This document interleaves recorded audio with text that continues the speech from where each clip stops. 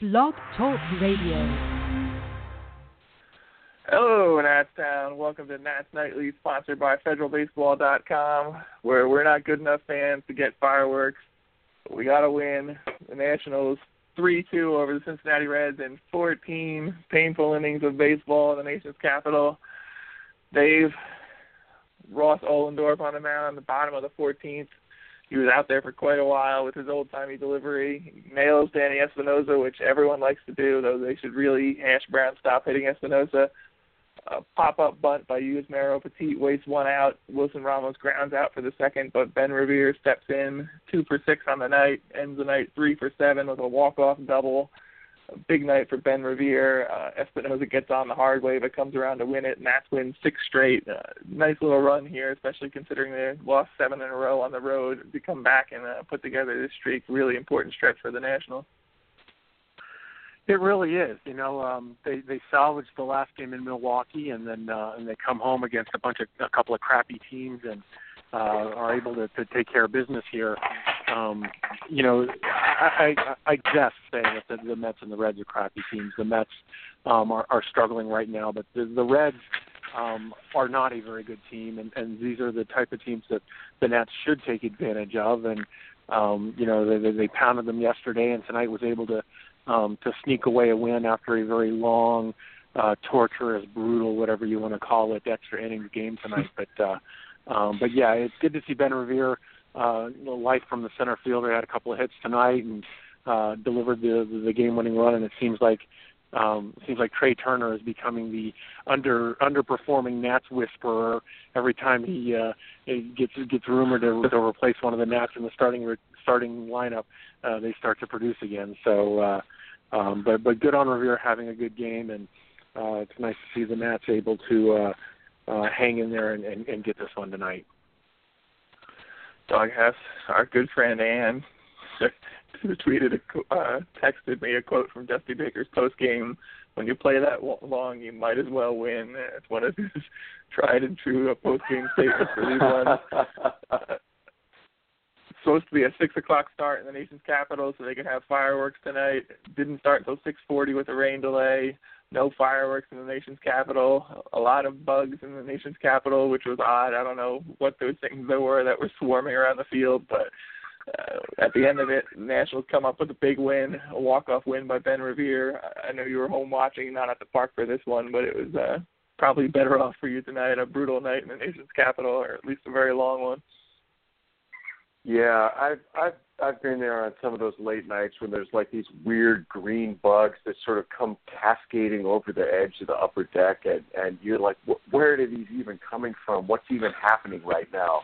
Even it's just I'm at home doing chores, you know, watching the game, and I feel like I've been watching this game most of my adult life now. We've seen plenty of long games before, long games featuring Yusmeiro Petit pitching in extras. Maybe it's sort of a hangover or a flashback or something like that. This one ended the right way, though. So you might as well win. We might as well won. So that worked out okay, I guess. And in unlikely style, I got to say, seeing every time Revere hits one in the air, I just want to yell, hit it on the ground, you fool. At best, it's going to get like 10 feet short of the track. But he actually managed to somehow bounce it off the wall and drive in the walk-off there. So good for Revere finding his Harper-esque power, although he was able to dig a double out of that instead of stopping at first. So I guess he's a bit of a showboater there, even though it was the walk-off hit. So good for Revere. Hey, speaking of Revere, can I do my Lou Brown impersonation? I'm not going to stop you. Way to go, Mays. Don't ever do it again.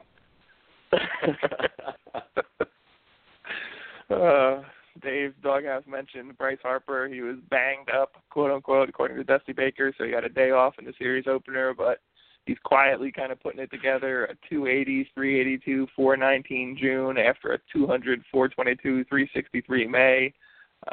Long single in the fourth, though. I think all the Harper haters are going to be talking about it. I got about 15 completely original jokes about it's a good thing Jonathan Papelbon wasn't there when Bryce Harper hit a long fly ball to right center field, watched it all the way on his way to first, and ended up with a single when it bounced off the top of the wall. Not Bryce Harper's best moment there on the field in Nationals Park, but he's been putting it together good recently, at least. You're kind of seeing him pick it up, even though some of the other guys are overshadowing his return to form.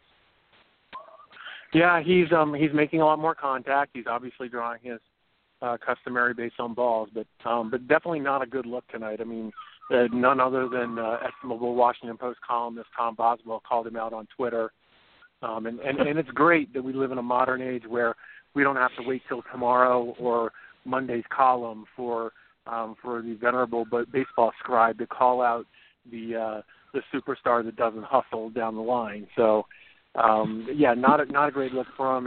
It got a lot of attention from a lot of different places, but the bottom line is that if the guy's going to hit 40 home runs, I don't care if he walks to first base on a double off the top of the wall. So, for me, it's much ado about nothing. It's a lot to do for people that are looking for page clicks and page views. So we'll let them have their heyday on it. I'd rather talk about the fact that he's starting to hit again, making solid contact as to whether or not that he's running out a ball that he thought was a home run.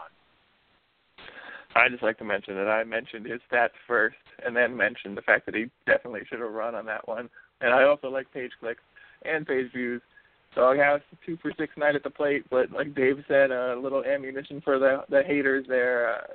Want to see him hustle on that play. I don't know if you were watching. I assume you were watching the DC broadcast down there. The Reds broadcast showed him definitely saying, "I messed up," or something to that effect when he talked to Davey Lopes at first base after that, but didn't get benched for this one, and a decent night at the plate, 2 for 6 overall, up to a 258 average after a decent, good June at the plate for Bryce Harper.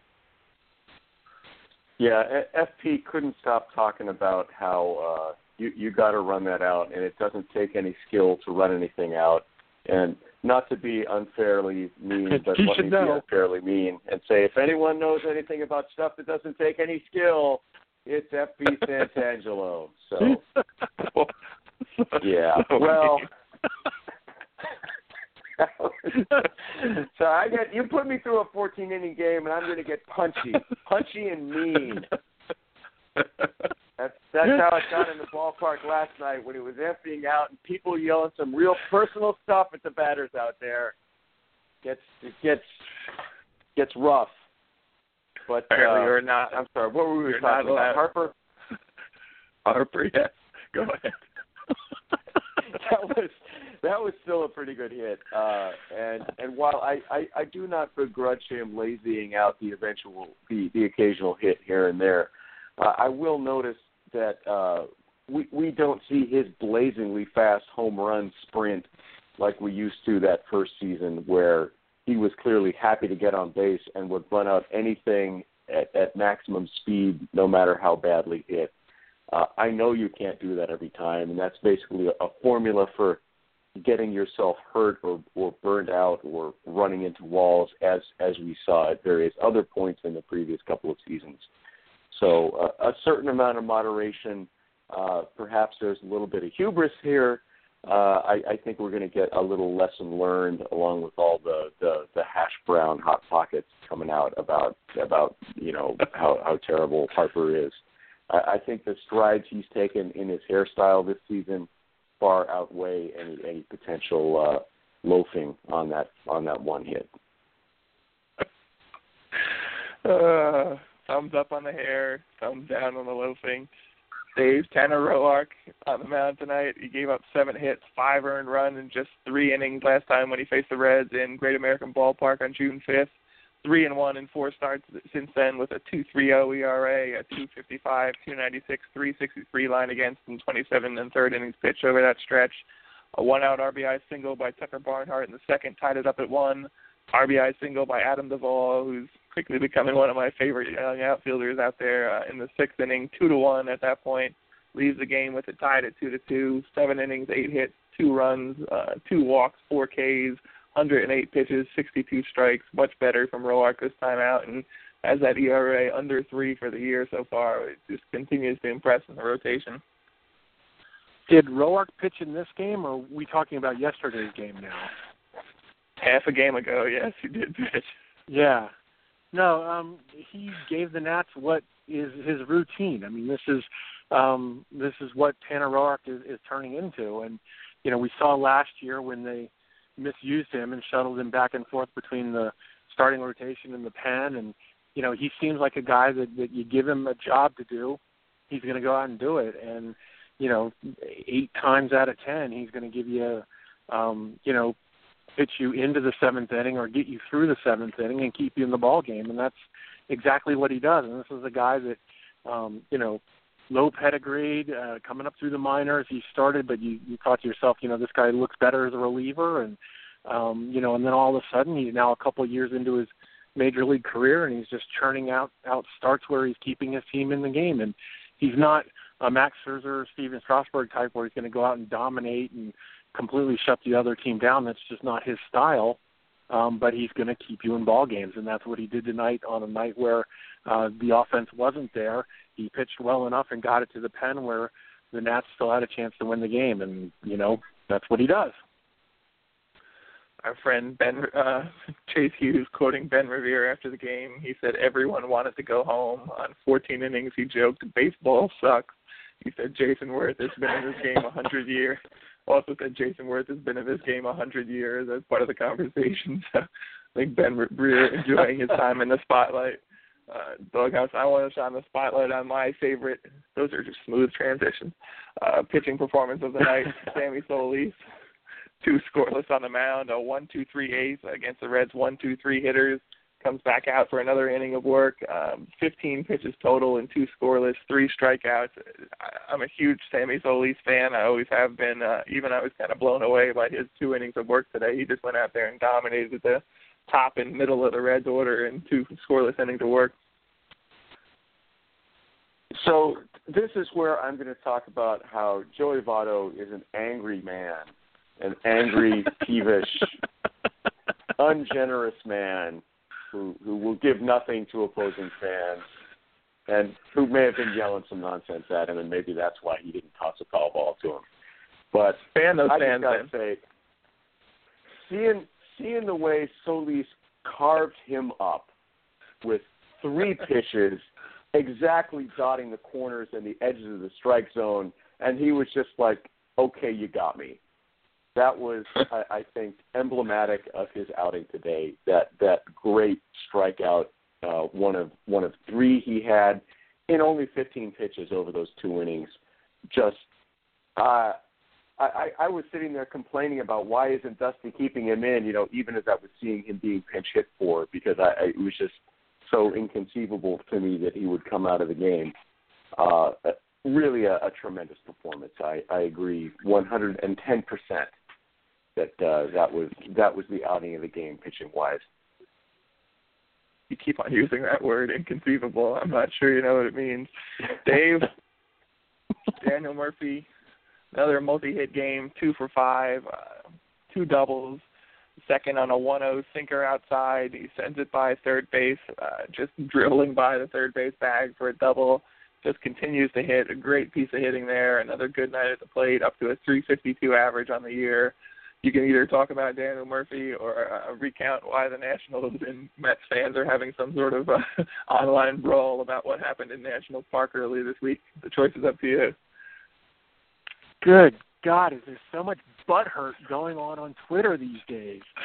People, get the hell over yourself. Welcome to the internet. Baseball's supposed to be fun, for God's sakes. Jesus, the angst that's going on Twitter, you'd think it's the, I don't know.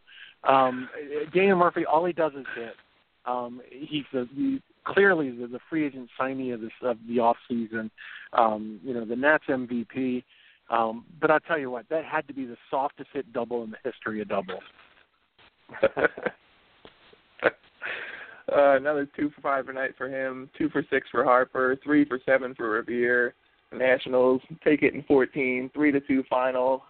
Regular time tomorrow night, 7 o'clock. It's on Fox, though, so no post-game stuff for us, which kind of stinks. But Nats Nightly, sponsored by federalbaseball.com. 6 straight wins, 49-32 on the year after tonight. Let's hope tomorrow is a regularly schedule starts on time and finishes on time so we can all get some rest. Talk to you guys after tomorrow's game. Go Nats.